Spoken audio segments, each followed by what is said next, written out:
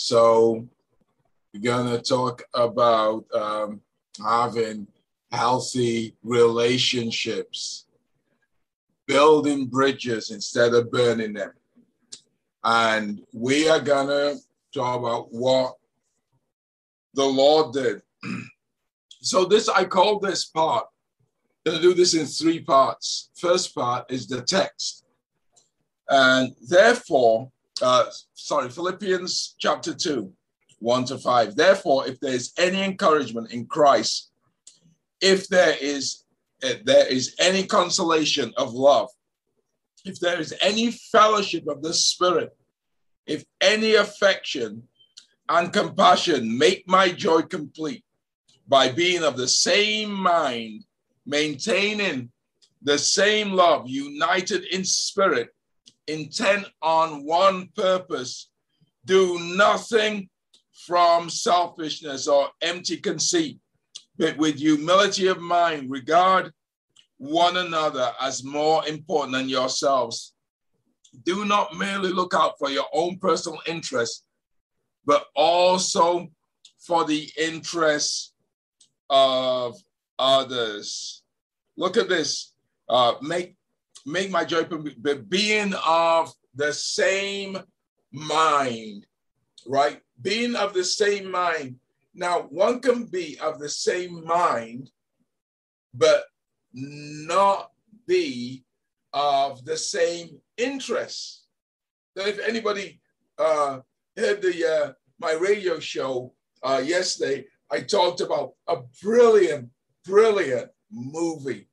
It was Gunfight at the OK Corral. And I'm not talking about this modern stuff. I'm talking about the one from 1960, Burt Lancaster and Kirk Douglas. I told you, my foster parents were old enough to be my grandparents. I was blessed to really get all the golden oldies. And you had 2 guys, Burt Lancaster, Wyatt Earp, this Bible-thumping, righteous sheriff. And then you had Kirk Douglas, Doc Holliday, hard boozing, womanizing, gambler, quick on the draw. In fact, he was known as a killer. And these 2 had nothing similar in purpose whatsoever.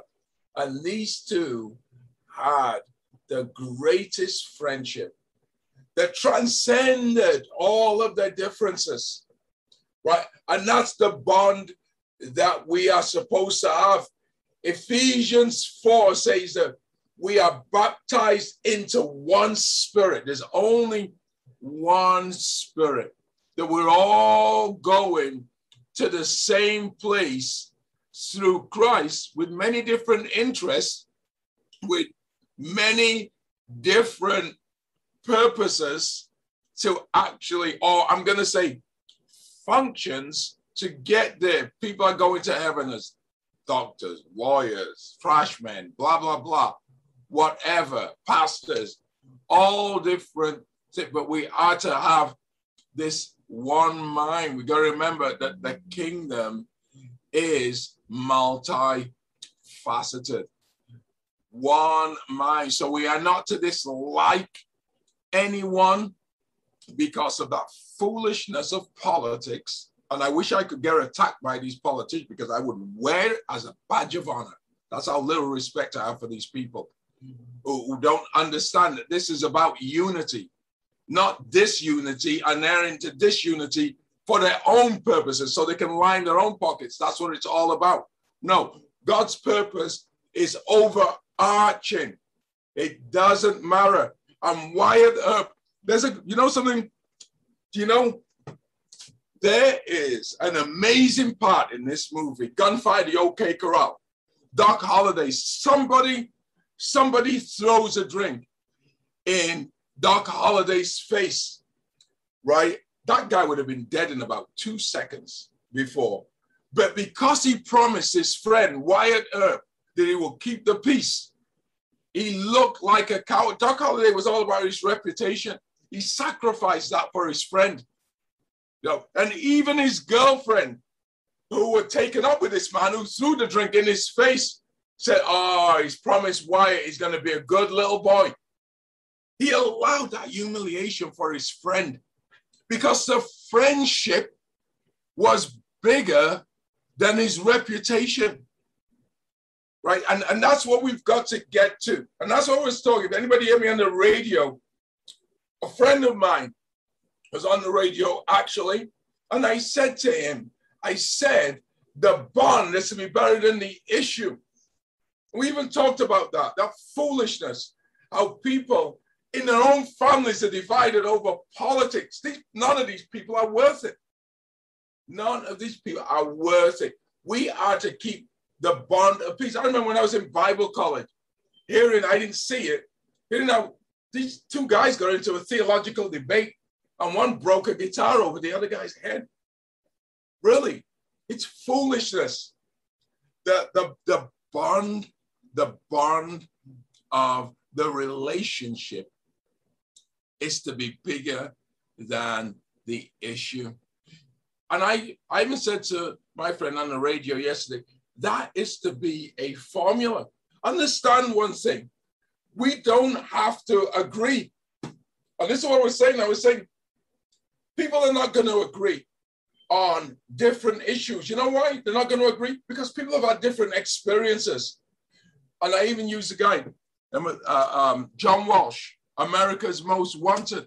Of course, he's got to be tough on crime. Look what happened. His son got decapitated. Yeah, no wonder he went from a hotel manager to doing that.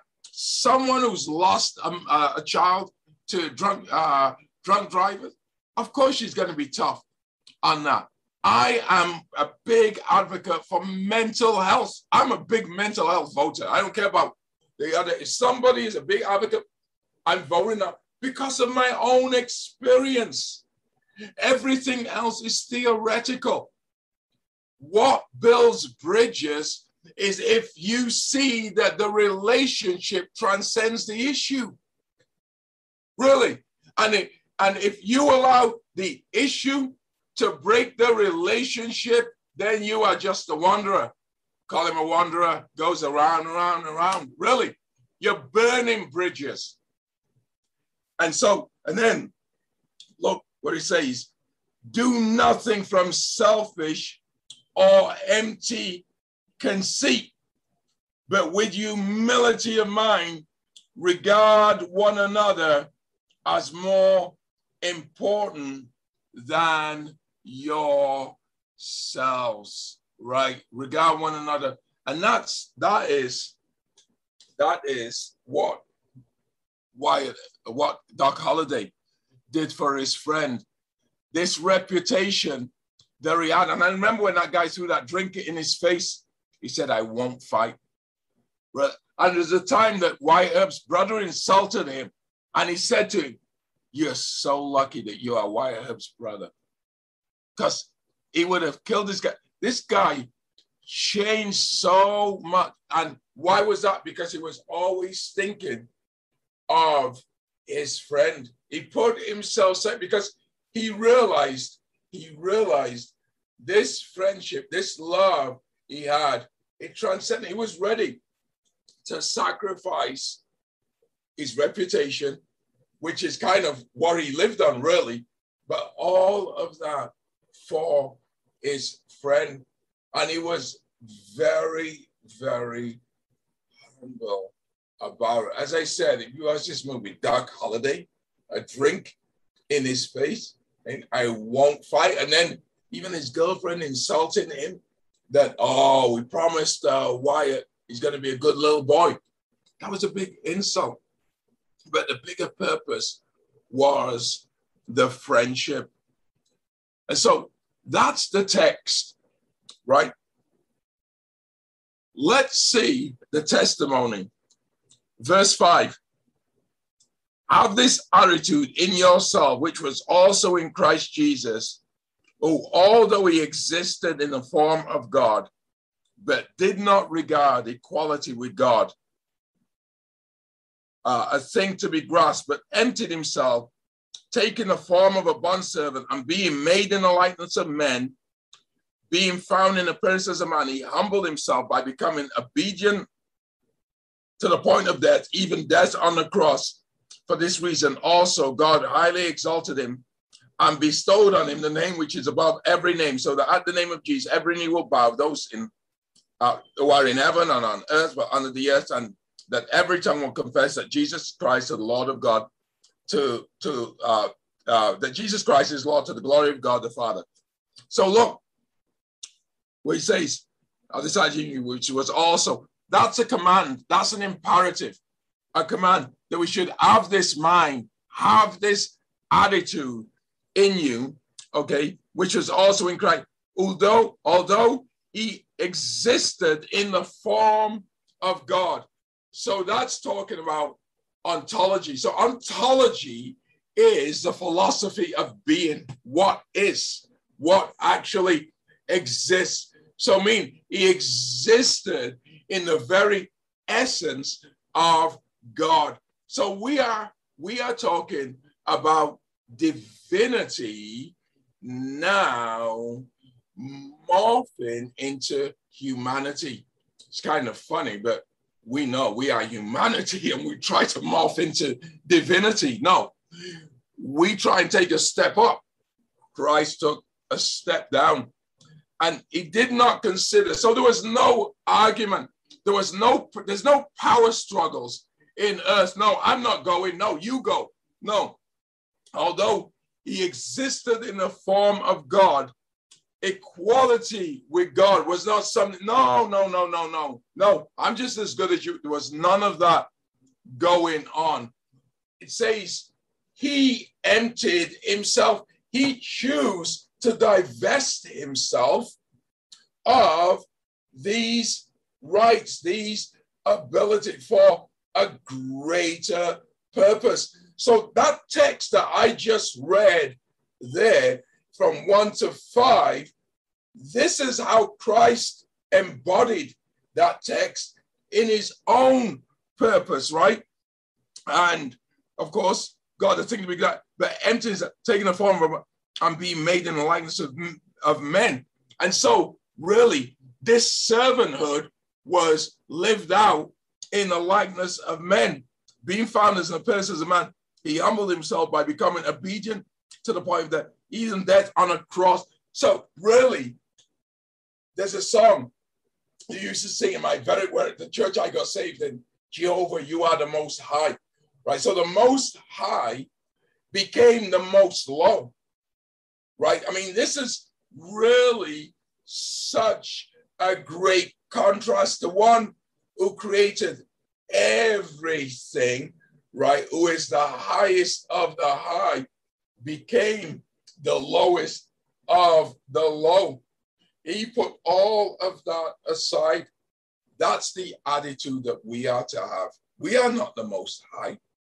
I know we act like it at times, but we're not, right? So why can we not put our stuff aside? He emptied himself. So he was not full of himself. He emptied himself. There was no thing like, do you know who I am? Do you know what I do? Here's the great thing that we have to remember in terms of where our security should come from. And in our societies, oh, what do you do? What do you do? What do you do? Nobody asks who you are, but that's where our security should come from. It's in who you are, right? Who Christ has made you to be, because that is never, ever lost.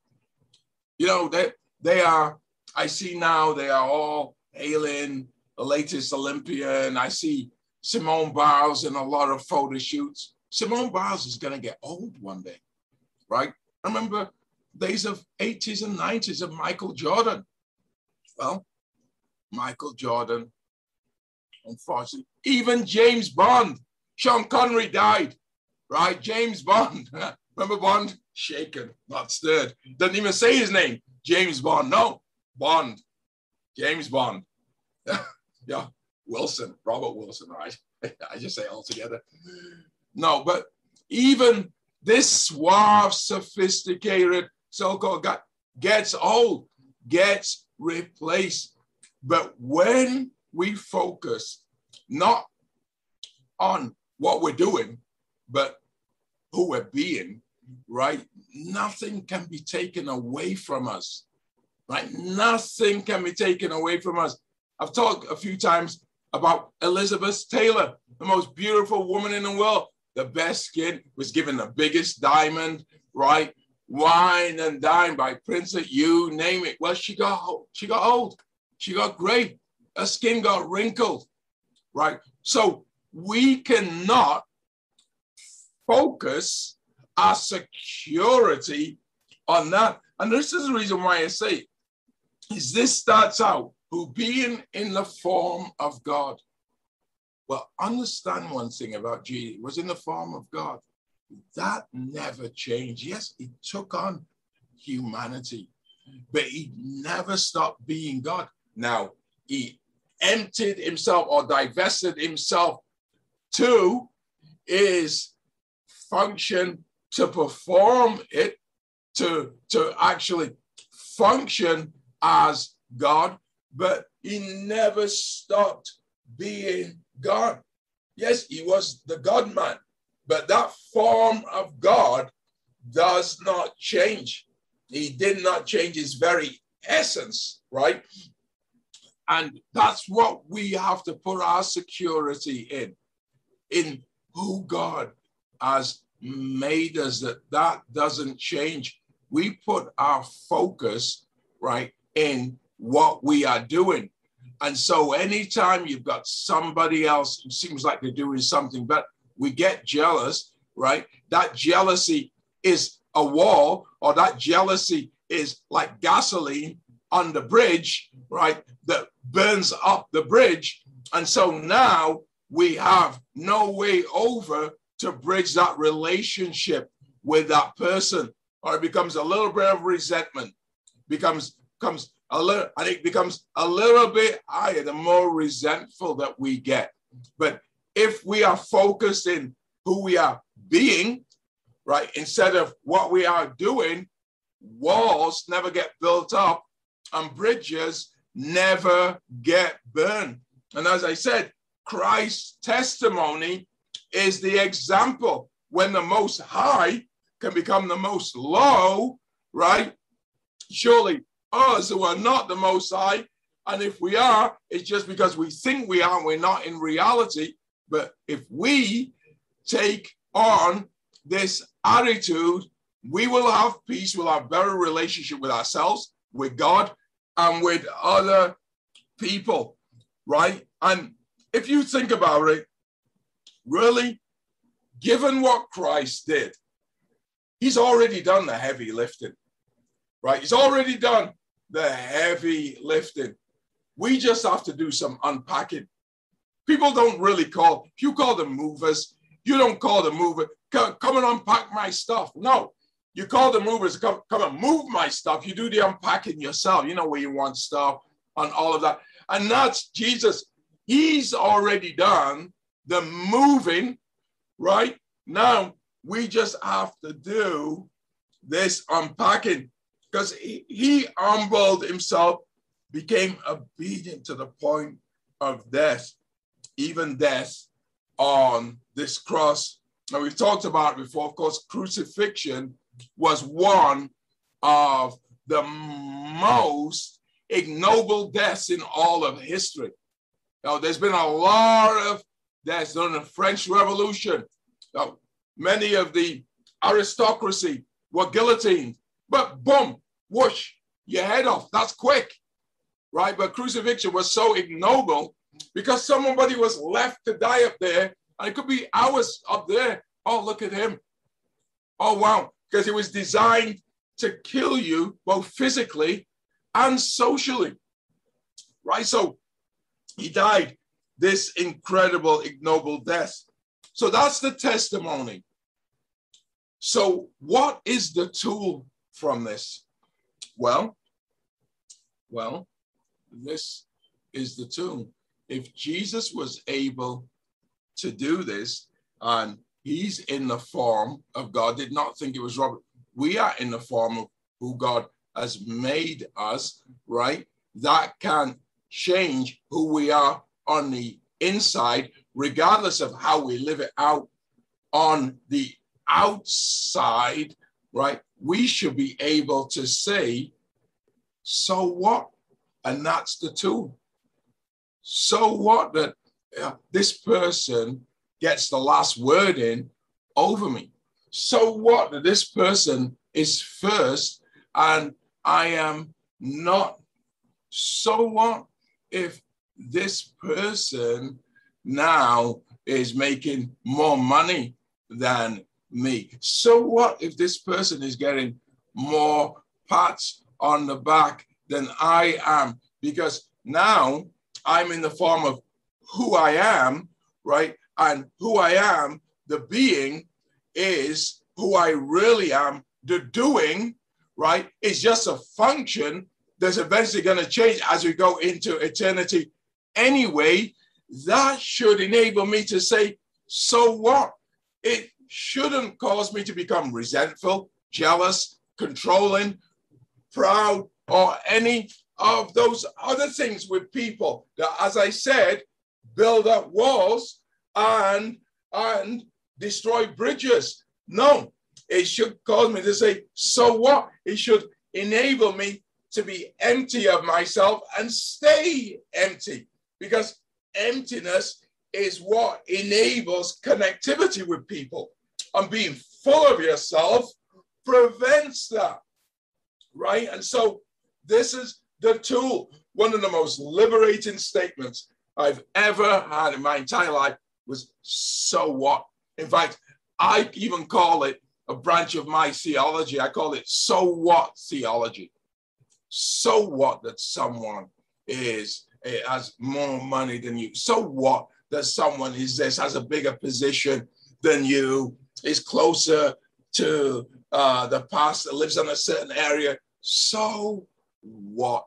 Because that is not where you are to derive your importance from. Anyway, everything will change one day.